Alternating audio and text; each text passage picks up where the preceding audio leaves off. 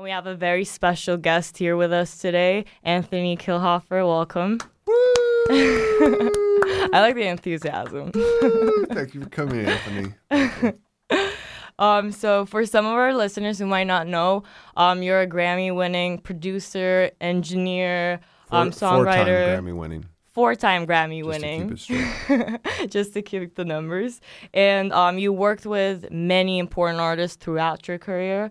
And I want to ask you, at what point in your life you decided to become a creative and work closely with artists? I mean, I always wanted to be an artist, so I think honestly I compromised by doing the career path I took because I just decided to help other artists.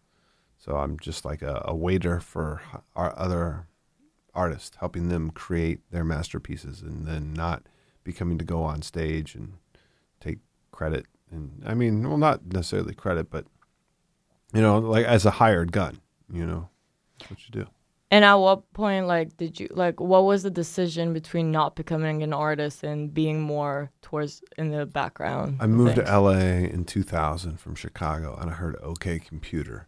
And I was like, man, I can't do that as an artist. So that's when I decided to be 100% recording engineer, music producer.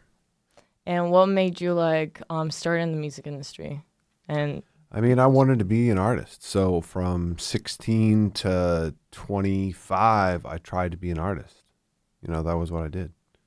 And it was just American Bandstand as a young person. That's, I saw that and I just wanted to be American Bandstand.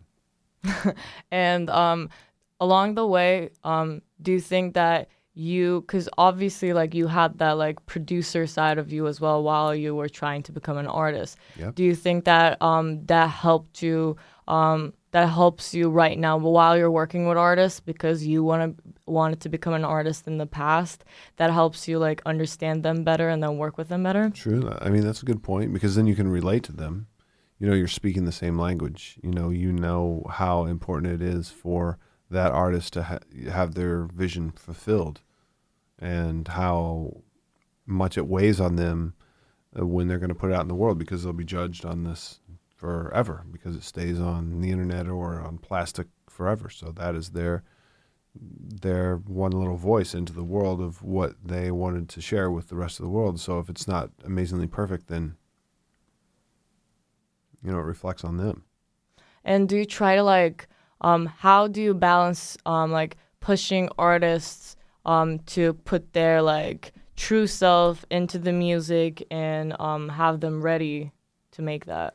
I mean, I don't think I push them. I think they push me more, not necessarily, I don't think you need to push them. You just need to help refine their ideas, run it down every opportunity. You know what I mean? That's, I think, the best way to look at it. And throughout your career, obviously, you had a long career, and throughout it all, would you say the description of being a producer changed over time? I mean, it changed in many aspects. Now, perhaps, it depends what you're calling a producer, too. Is a producer a beat maker? Is a producer somebody that takes 10 songs and turns them into an EP or an album? So what is the use of producer has kind of been thrown around a lot in 2019. So it can be lots of things. So it's hard to say. Sometimes early on a producer needed to play all the instruments. There's different kinds of producers, right? There's producers that can write string arrangements. There's producers that just, pick what sonic landscapes. There's producers that will only work on arrangements. There's producers that make the whole product, and then the artist just sings on it. There's all different types. And which part of it do you usually like to work most in? I like change. I like varying. You know what I mean? So I like, from the inception, from the first writing over a loop of 4 chords to the end, the final product of, turning in the master, the final mix, what it sounds like, all those things. And I know that being a producer, you need to really dedicate into put in so much work and practice and all that. So while you were first starting as a producer, how did you what motivated you into doing all of that? Did you have a routine or anything to push yourself? I think it was more like life just pushed me at that point. You know, it was like either at one point I moved into a studio in Chicago and lived in the attic for like a month or two. And that was the turning point in my career from being the intern to the engineer. And how do you select which artists that you're gonna work with? What are some of the key qualities that you look for in artists that you're gonna work with? Uniqueness and like somebody that has a gift that is above the average ability to do things such as sing or write. And how do you find those artists? Like nowadays, maybe it may be easier through like social media and all that, but like back in the day, towards more present. Mostly, I found after a long enough time, I started out at recording studios. That's where I found artists, right? So in the early 2000s, before laptop lives, you had to go to a studio to make a record. If you had $50 to do 2 hours, or you had $2,000 to do a full day, that's where I found artists in the beginning. And then through that, other than that, I found artists through record companies, like that's basically who I work for. Outside of my own record company, just people on major corporate records that have budgets that need people to work on their projects. And how would you say being a producer and, for example, because you said that working with record labels and all that, because obviously they have a vision, but you might have a vision as well, which may not align at times. So how do you balance that out? I mean, honestly, I just compromise and do whatever the in charge person. I kind of read the situation, right? You never know who, you got to please everyone, number one, but you have to please the artist first, A&R person number two, because they're the ones that are approving the budgets, right?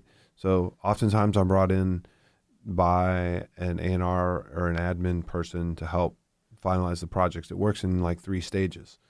Really, you'll go in, they'll get the artist will get the deal or have the, budget to go work with a bunch of people or make this whole product, 5, 8, 10 songs. And then somebody's got to tie it all together, make it a one cohesive piece of work and, put it all together.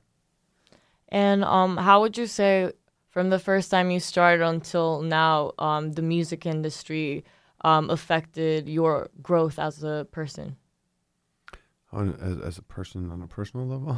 Yeah, I mean, not as your personal life, but growing within this industry. What were some of the things you discovered about yourself? Oh man, that's interesting. Things I discovered about yourself. Well, how much will you put up with?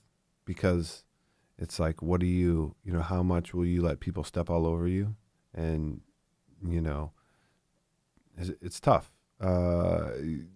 It's hard to explain because I think young people look at this situation as it's an amazing place where all dreams are fulfilled and that everybody gets to contribute their own little thing. But no, it's not like that. The main artist is going to just tromp all over you and destroy all your creativity and suck it out of you and just,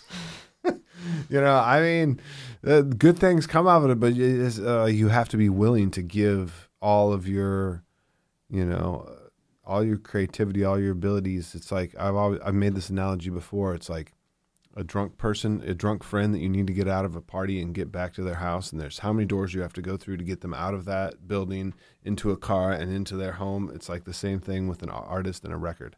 They have an idea. They have 4 bars, 8 bars for a hook. They're not sure what the beat should be. So let's run through 3,000 beats. Is it a real drum? Is it a trap drum? Is it an 808? Is it a 2/4 snare? Is it a 3/1 snare? You got to run down all those variables until they're completely happy and content with what they're making. And throughout those hardships, what made you because seeing and experiencing those things, what made you stay in the music industry? I mean, I don't know. I'm very happy. I feel like it's winning, you know what I mean? To be able to just make music, and have a home and a wife and a kid and provide, it's I like that better than managing, because then I would try to manage for a couple of years and I just didn't like that. I didn't feel like being on the phone arguing about splits and advances on shows and ground transportation and visas. That was not what I wanted to do, even if it made more money. It was just not what I wanted to do. It's just like that was not winning to me. Winning was working on music every day. So, you made a great point there, what I was going to ask later on, but success has a different meaning for everyone, and like some may associate it with job promotion or like financial progress, and others like see it as doing what they love and what they're passionate about. Mm-hmm. So, how would you define success for yourself? For myself, I mean, I feel like I've already made it. Defining success, I feel like I've already made it. I've succeeded. I mean, yes, I could have a Lamborghini, but who cares? Who cares? Honestly, I feel like I make enough records, to pay the bills, and that's success. I mean, world domination, being DJ Snake and playing Tomorrowland and having a record company and 25 singles on Billboard Hot 100, I guess that would be good. That's success. But, it's all how much you want to work for, like how many, you could work yourself to death and fuck over everybody on the way and be super successful if you want to. But, I mean, at some point, make your choices. To actually accurately reflect the music business, it's really important to give real life examples. And can you share with us a moment where you've been really challenged and how you overcame that situation? Really challenged, and how I overcame the situation. Man, that's a tough one. In a technical capacity, perhaps. I don't know when to learn drum programming. I don't know. I guess I don't know. Okay. When was I challenged and how did I overcome it? I don't know. That's a good question. I don't know why I draw a blank. Maybe while you're like working with some artists, it was like there were some situations that you need to overcome, and then how you like problem solve that situation. How you problem solve to get out of situations. Well, I mean, I think always being one step ahead of whatever you think is going to happen. I don't know. I'm trying to think a reason to problem solve. Or is there a certain, like, even though nothing specific comes to mind, whenever like you face a challenge, what are some of the things that you do to kind of like overcome that situation? I mean, like a method? Research, when you're going into situations, like research every top album in the genre that you're about to go finish the project in, to know not only like what is current and then what they've built their basis on, like who the blueprint was, whether it's Lauryn Hill or the Beatles or, Daft Punk or Chemical Brothers. There's always a blueprint to whatever music you're trying to finish. And do you always like research your artists before going in and working with them? Not necessarily, because I think they're always trying to do something new.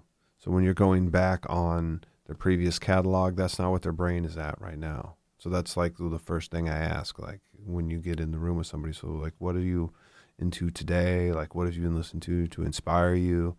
Where did you grow up? What was music like when you grew up? Who in your house? That kind of thing.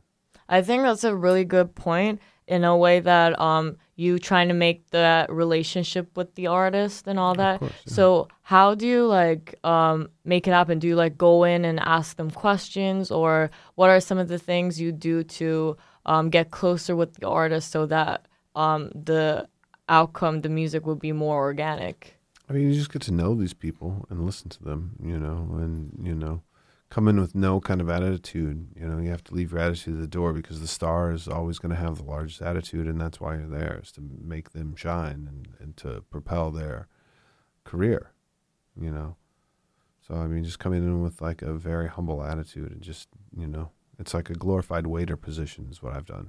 And I think that's why I think people currently it's hard, because I think everyone wants to be the artist. So everybody believes Nobody wants to fall back. I call myself the king of the fallback. You know what I mean? Because then you just got to help people propel their dreams sometimes. And obviously in the music industry there are so many like big egos, and it's a very like stressful environment as well. How do you like push yourself to get out of your comfort zone and take more responsibility?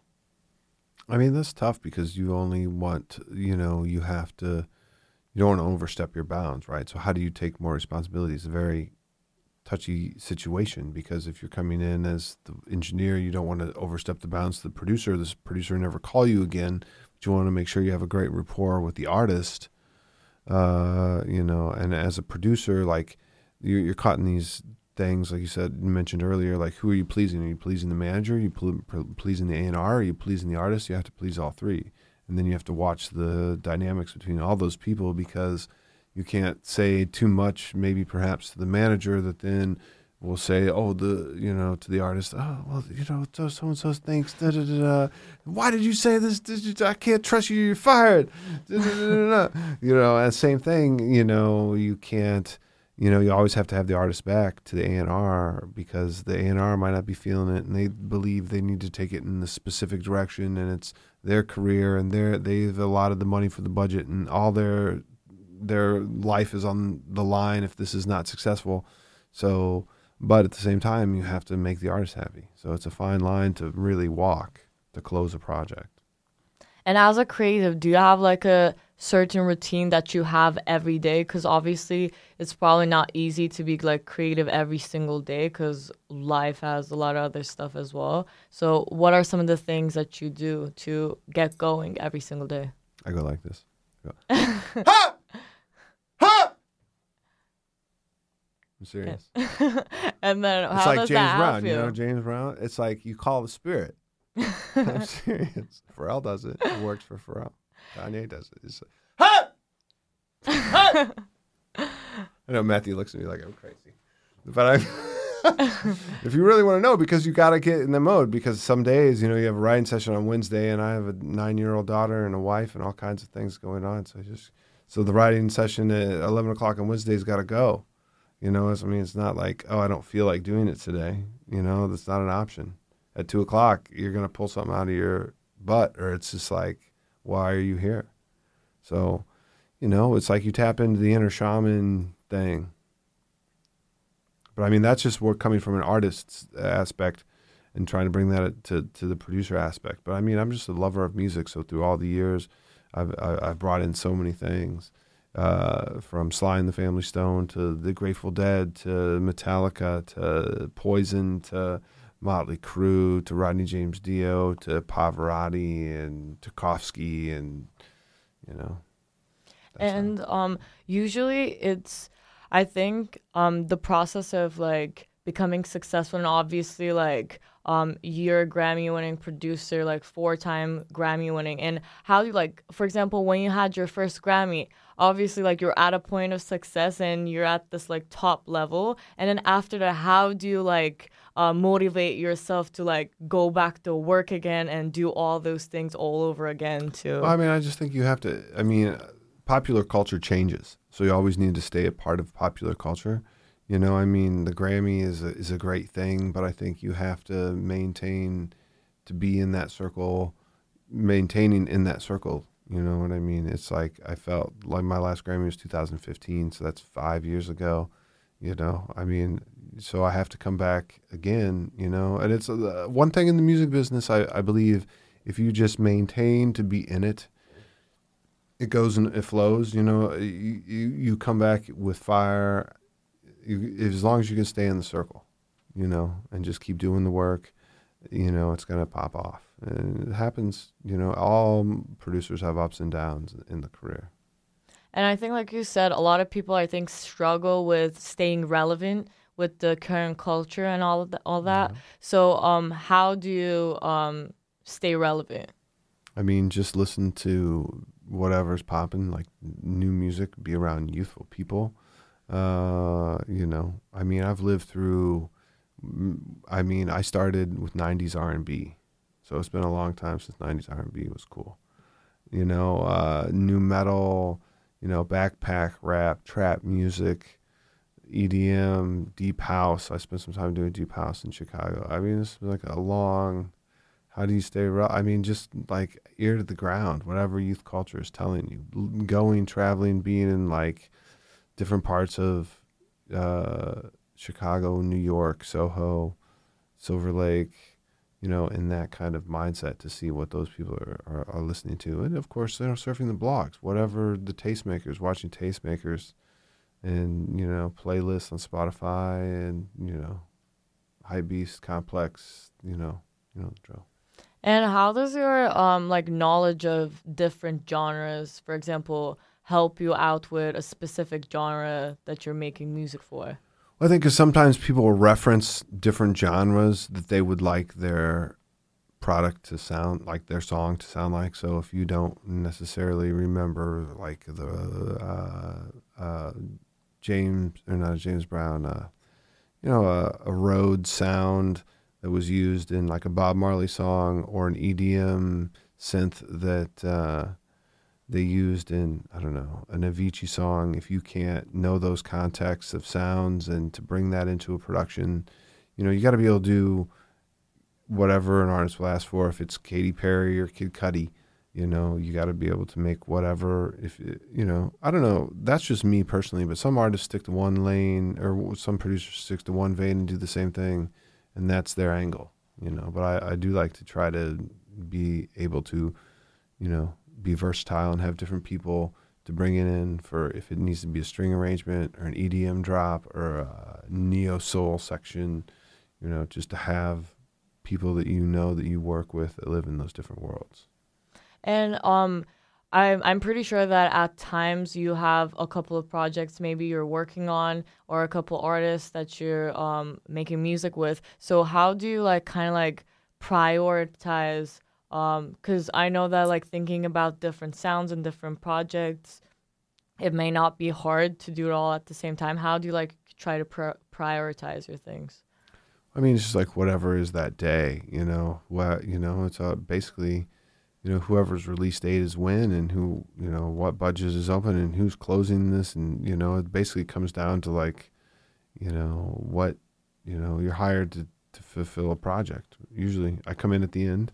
I do writing sessions with a bunch of people all the time, and then what I've done for years is just come in at the end of projects, mix the albums, any additional production, arrangement changes, kind of thing. For example, writing sessions, when do you feel most creative, by yourself or with other people around you? Definitely with other people, 100%. Because I'm not much with the actual pinning of the hook. Mm-hmm. I'm good with melodies and chord progressions and beats and tempos, which is very important, in keys. To try to change keys, because oftentimes people write songs in keys they're comfortable with, but it's not pushing them as a vocalist or an artist, or just even, I think every key has a different vibe. C minor to F sharp minor those are two completely different keys that will invoke completely different emotions. And if people are comfortable only playing in a specific key, or if you're using a guitar or a keyboard and you only play an A, then, you're stuck. And what would your advice be to aspiring producers who are not working with other people, but maybe by themselves? Would you advise them to go on and work with other people and kind of build their craft out of that? 100%. This is my thing with that, is because, especially in this day and age, people don't like to collaborate. Everyone thinks that they have all the answers, which is untrue. It's like Steve Jobs didn't go into a room by himself and 6 months later come out with the iPhone. Okay. Sure, yeah. So the best innovation comes through collaboration. And I think it's a big thing with kids these days. They don't believe they need to do that, especially with computers and I came up in a place where everyone worked at a studio. And so you go into a studio with, usually one studio had different rooms. And so while you were in your room, you'd meet other producers that were doing things that would influence you, or, you would later collaborate with them, or you would find a writer. So that was always inspiring and always testing you. And now they have, YouTube, and everybody watches YouTube. But I think the people that are putting the videos on YouTube are not, it's like the people that can't do teach oftentimes, right? So that's why. So they're teaching you incorrect methods of doing things, But so you've lost, in my opinion, the whole like hierarchy of learning. Like Sparta in Athens was the place of knowledge, right? Mm-hmm. Or no, it wasn't Sparta. It was Athens. I've been drinking today. Athens was the place of learning. Sparta was the place of war. So anyway, there's no Athens right now, where young people can collaborate and push each other further. I guess maybe after it's released, and then they can, and since music is released more rapidly now than it was in the early 2000s, then maybe they're just judging in the past tense, and then they're taking the influence from what's been birthed to the world. Where before it was a personal thing that you did in the studio when you learned things, and then you took it back and you retooled your thoughts from what you learned in that room or in that building. Like the record plant where I came up in 2000s had 4 studios. So in that building would be Pharrell, Timberland, Kanye, and like, who knows, somebody else, or Britney Spears. So whatever you would run into those people, and it would inflect whatever you'd pop in their room and hear a song, and then it might change your opinion of your production. You know what I mean? And obviously, like back then, like you had this experience, but maybe now I feel like a lot of producers, like they're trying to do it at home, and they don't have like maybe the means to like go into a studio and meet these artists and all that. What would your advice be to them? I mean, I think that's what you're saying. So maybe they're not really producers because they're at home just doing it by themselves. I mean, maybe they are doing it, but I mean, the building, the record plant still exists. I was just there the other day. Trippie Redd was there, and a bunch of this, like a new era of those people actually making records that people care about and inspire the world. So I don't know. I think what would you ask? What would your advice be to them? I don't know. That's tough. Work hard. But I mean, how are the like connections or the networking and all that being made today? I mean, you can do it through social media. I mean, Murder Beats is a great example of what a producer in this era, how he came up. That's the prime example. He hit up people on Twitter and was like just on the Migos, and people, you can do it that way. I mean, that's a good start. I mean, I'm not saying not to do that. You just have to be able to do the audible when you get in front of them. You can't do the same trick every day. I'm going to give you 4 different years in the past, and I want you to give us an important memory from each. So The first year would be 2000. 2000. I started, I was DJing a party in the Ukrainian village of Chicago. On the 3rd of January of 2000, I took a plane to Los Angeles. It was snowing in Chicago. I got to San Diego, then drove to LA to see my sister first. And I was like, man, why am I living in Chicago? And then while I was in LA, I made a resume. I went to Kinko's on Riverside in the Valley, and I faxed it to like 20 studios and bought a cell phone. And I got a couple callbacks, and from that interest, I did some interviews, and then I flew back to Chicago, packed up a U-Haul, and drove out here, and was here by February 5th of 2000. So that was the year you actually made the transition from Chicago to LA. Yes. And how was the transition like? Was it like difficult to adjust to LA, or? It wasn't necessarily difficult. I'd already been in the music business for about 4 years, working at Chicago Tracks Recording Studio. I had already worked with Kurt Franklin, R. Kelly, Crucial Conflict, Ministry, a bunch of Chicago acts. So I'd already kind of known, but then moving to LA, I just had to start all over again because I had none of those plugs, none of those connects. So. And was the music scene different from Chicago and LA? 100%. And how was it different? Well, LA was pop, rock, new metal, and Chicago was R&B, alt rock, Smashing Pumpkins, kind of Ministry, industrial Chicago, which people probably don't even listen to industrial music anymore, but it would be like Trent Reznor, Nine Inch Nails. Ministry started all that, Rob Zombie, that kind of thing. That was Chicago. And moving on to the other year, 2005.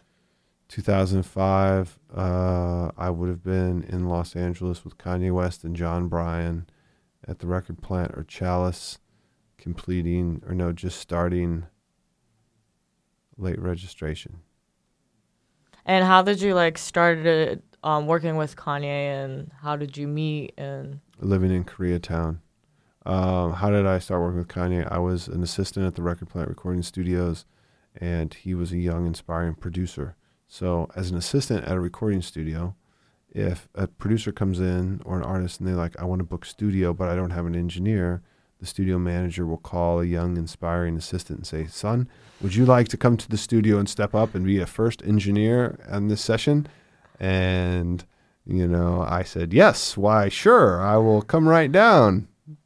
And so, it didn't even matter who it was, But I mean, at the time, so we started, I think it was a Marsha Ambrose session Kanye was producing, and we met on that. And then he came back producing another session, and he asked for me, and then he got a record deal the following year, and he came back, and we just locked in for 14 days and did the beginning of College Dropout.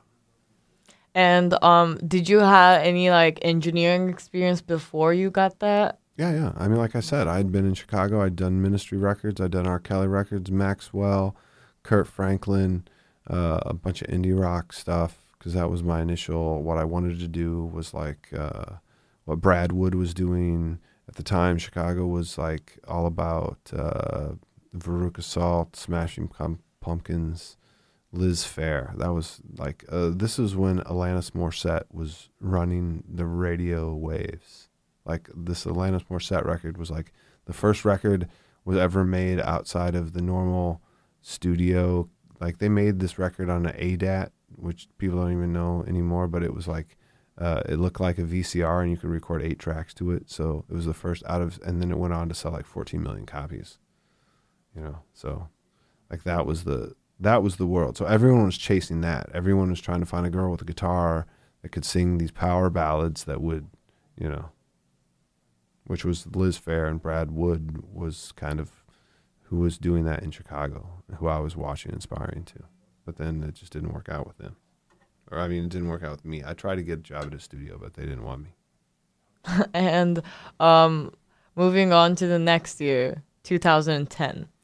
2010, April 3rd, 2010, I had my daughter, Aria, and we were in the middle of Dark Twisted Fantasy in Hawaii, and gave birth to her in San Diego, California, at 6:30 in the morning, and then there was an earthquake at 9 in 2010. So what did that do? And then, so I was also doing live music with Kanye. I was playing back Pro Tools stuff, and then we had a gig in Abu Dhabi, and I fucked up, and he screamed at me, and I stopped doing that. No harm, no foul. So wait, 2010 then has been a very meaningful year for you, especially your daughter was born, Yeah. and then obviously My Beautiful Dark Twisted Fantasy, that was one of the most memorable albums of all time. So Good one, yeah. So how did you kind of balance your personal life and then also your work life? It was in a sense? fucking wild. God, it was so crazy. So I had so it started in January. So we started that album in January, and so I was in Hawaii, and my wife was already pregnant from the previous June, right? So it was serious. But I mean, I worked January, February, March. We were in Hawaii the whole time, and then I came back and took a couple days off, 3-4 weeks off. We had the baby, and then I brought the baby back to Hawaii to finish the album. And she rode on my chest, the little child, literally 10 days old on the airplane. And then we had a little place, and we had a extended stay thing, and we worked 12-hour days, me and the other engineer, Andrew Dawson. So I would work 12 p.m. to 12 a.m., and Andrew would work 12 a.m. to 12 p.m. And then, I'd try to come home at 12 noon, hang out with the child, relieve the wife, perhaps get off early if no one was in the studio from like 10 a.m. to noon, take the kid to the beach, get her out of the house, and then go to sleep, wake up, drive to the studio at midnight, Work again. Yeah, it's tough. I don't think it's like, I remember driving to the, it was outside of Honolulu and no one was on the freeway because, at midnight, no one's on the freeway in Hawaii. There's nowhere to go. It's a vacation place. Yeah, that's true. That makes sense. But also, how was like going more into the album? How was like mastering an album like that? How was like the creative process in that? I didn't master the album though. That was Vlado. How was the creative process? The creative process was like, I call it musical survivor, because Kanye flew out a lot of people. Every day we would go to the studio. He had a giant house on the beach, not on the beach, but ocean view, I guess. And then he had a chef, right? So if you were there, you just go to the house and have breakfast. So whoever was coming, if it was Rick Ross, if it was Bon Iver, if it was Jeff, if it was Mike, if it was me, if it was playing Pat, if it was Cuddy, Emil, you just go to the house and you'd have breakfast. And then if you wanted basketball, it was at 10 o'clock. You play basketball. And then from 10 to 12 was basketball, and you should be at the studio by 2 or you're slacking. And then you stay there until 2 in the morning or later, as long as you could stay. That's how that was mastered. And that went on from January till June. And then June was moved to New York City to complete at Electric Lady Studios. And for example, you said that like you worked with like late registration, and then this album, obviously. Like, when do you know, as like a creative, when do you know that an album is done? And then, cause I know that like whenever you record something, you want to change little things, and obviously like you listen to the songs over and over and over again. And what's the right time that you would say is? Well, I wouldn't say it's the artist tells me when it's done. You just try to push yourself to as much as possible to fulfill what they want. That's why I'm saying I'm just a servant to the artist.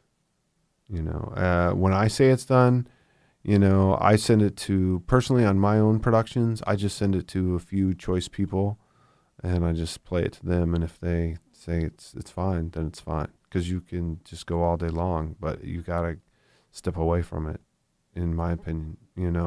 I like to do Trevor Horn. Was it Trevor Horn? Who did the Oblique Strategies? He had this theory that you work quickly and you work fast with minimal things added. So that's something I try to live by. So moving on, Brian Eno was the Oblique Strategies for studio. He has this card set that helps with those kind of creative things. So moving on to next year, 2015. 2015, Los Angeles, California. I spent most of that year at Henson Recording Studios with Kid Cudi making, what was that album? Speeding Bullet Tavern. And mixing a lot. I think I did Dirty Heads, maybe an Iggy Azalea record. There had to be some. That was Life of Pablo writing, different Life of Pablo writing sessions. Where was my studio in 2015? McCadden Enterprises. I was a Hollywood. I had a studio in Hollywood, Lexington and McCadden. And Zayn. I mixed some records for Zayn in 2015. And obviously, like, for example, with Kid Cudi and with Kanye West, like, you worked with them for a really long time in different projects. So how is it like working with the same artist? And I know that we touched on this, but how is it different working with the same artist but in different projects? And how do you set your mindset on to the next project? Usually you just read them, you help them fulfill their vision, right? So you get the brief. It's like, what are your thoughts? Like in the fashion world, people use mood boards, right? You go into some place and they have like a wall, 8-foot, wall with things pinned to it. You know, like these are only the colors of fabric, and these are the only angles in the clothes. So it's the same thing. You try to read on what they believe, you know, like this is like, you know, Cuddy's Speeding Bullet to Heaven, the references were in utero. You know, that was basically the only Speeding Bullet to Heaven reference was in utero, or, you know, I don't know. It just depends. You got to ask, and you have to like think also in popular culture what's hot, you know, and how to land somewhere in between, you know, because artists that never want to say they want to be on Kiss FM, but they need to be on Kiss FM. Mm-hmm. So they always want to say that they want to do some crazy stuff and like an outreaching, completely artistical thing, but the record company doesn't want a completely artistical thing. I mean, they do in some aspects, but you have to still be able to be something that is Kiss FM, just popular culture acceptance is what I'm saying by the Kiss FM branding thing. And so we've been through your experiences of your career starting from 2000 and then till 2015. Yeah. So if you could go back in time and give your younger self an advice, what would that advice be? Ask for more publishing, ask for more money per everything that you've ever done, ask for more points. I don't know, learn the music business earlier. Like I didn't understand the business of the music business until 10 years in. I knew way more technical aspects of how to make a hit song before I knew how to monetize a hit song or how it was monetized by other people. You know, how publishing deals work, how co-publishing deals work, how many points are on a record. Those are all things I should have known. I mean, I didn't know. And that's the thing with the music industry. They don't want you to know. It's like a whole smoke and mirrors things of managers, agents, and attorneys that are just trying to skim off the art that people are making. You know, since Napster and streaming and the loss of record sales, you know what fee has not been reduced? An attorney's fee. Okay? So, I mean, that's just the reality. You know, producers make less money, artists make less money, attorneys' fees are still the same as they were in 96. You know, when I started in 2002, you could get, you know, $12,000 advance producer fee on a Beyonce or on a Destiny's Child track 6 on a CD. Like not a single, just track 6, you get $12,000 advance for producing that beat. Now, if you got a $10,000 advance for artists on a major record company, you would be lucky, unless you're Pharrell. And then you could get your $50,000. So it's like for an advance. And that's not, you know, before royalties, before publishing. So, you know, that's what I wish I knew previously because, you know, perhaps I waited too long to like press the business side more. And I know that, like, right now, for example, you started your own record label and you're working with new artists. Like, what's your vision and, like, what do you want to change with your own record label within the music industry? I don't really want to change anything. I just want to be able to build and inspire the next generation of creatives. You know what I mean? I want to have like a good run, right? Of people that really inspire. Like, you know how Kanye touched a lot of people, of creative people. I want to be able to like make 5 of those people, you know, how Frank Ocean has identified with a lot of people and how Travis is, you know, a lot of people identify with Travis. How do I do that? Not just make their music, but help them achieve, you know, international super stardom, you know, and be on a positive, not super positive thing, but, you know, not negative, you know, not promoting hate, not promoting like crazy sexism, not promoting gangs, not promoting, you know, just promoting creativity, you know, and inspiring people to, you know, be creative, live their best life. And as we're wrapping up the show, what would your advice be to aspiring producers or artists or people who want to work in the music industry, and they know that their passion is music, but they may be feeling lost about where to start, how to start, and what to do in the music industry, what would your advice be to them? So first off, read Donald Passman's Everything You Need to Know About the Music Business, because that is the long and the short of exactly everything you need to know. Find one specific thing in the music business that you are most passionate about, and then just put all your things into that one entity. Like, don't try to be in promotions and then be a producer and then be an A&R and then, just one thing and stick with it and go with it. Find one genre and stick with it and go with it. I think that's the best. And, to listen, and always sometimes to listen to critiques of people that are not in the music business. If you want to be a producer, play it for people that are not music snobs and get their opinion, because oftentimes they're the actual consumers. Other people that are into music and know every artist in the world are going to tell you that what you're making is great because they can understand, they can relate to it. If you can sway your middle-aged cousin that, doesn't know who Ariana Grande is, you can make them move and excite them through music, then you're doing something. Not your other 23-year-old friend that smokes a bunch of weed and they're like, it's amazing.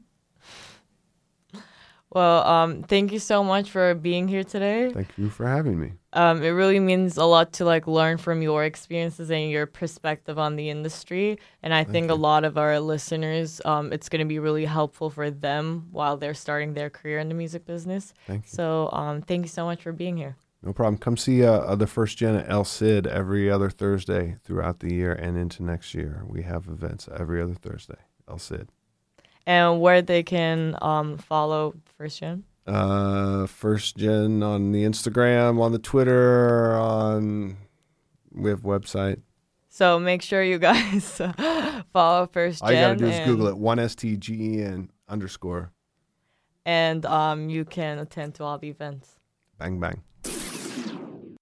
For more, subscribe to Came a Long Way on Came a Long Way Apple podcast page and follow us on Instagram at Came a Long Way.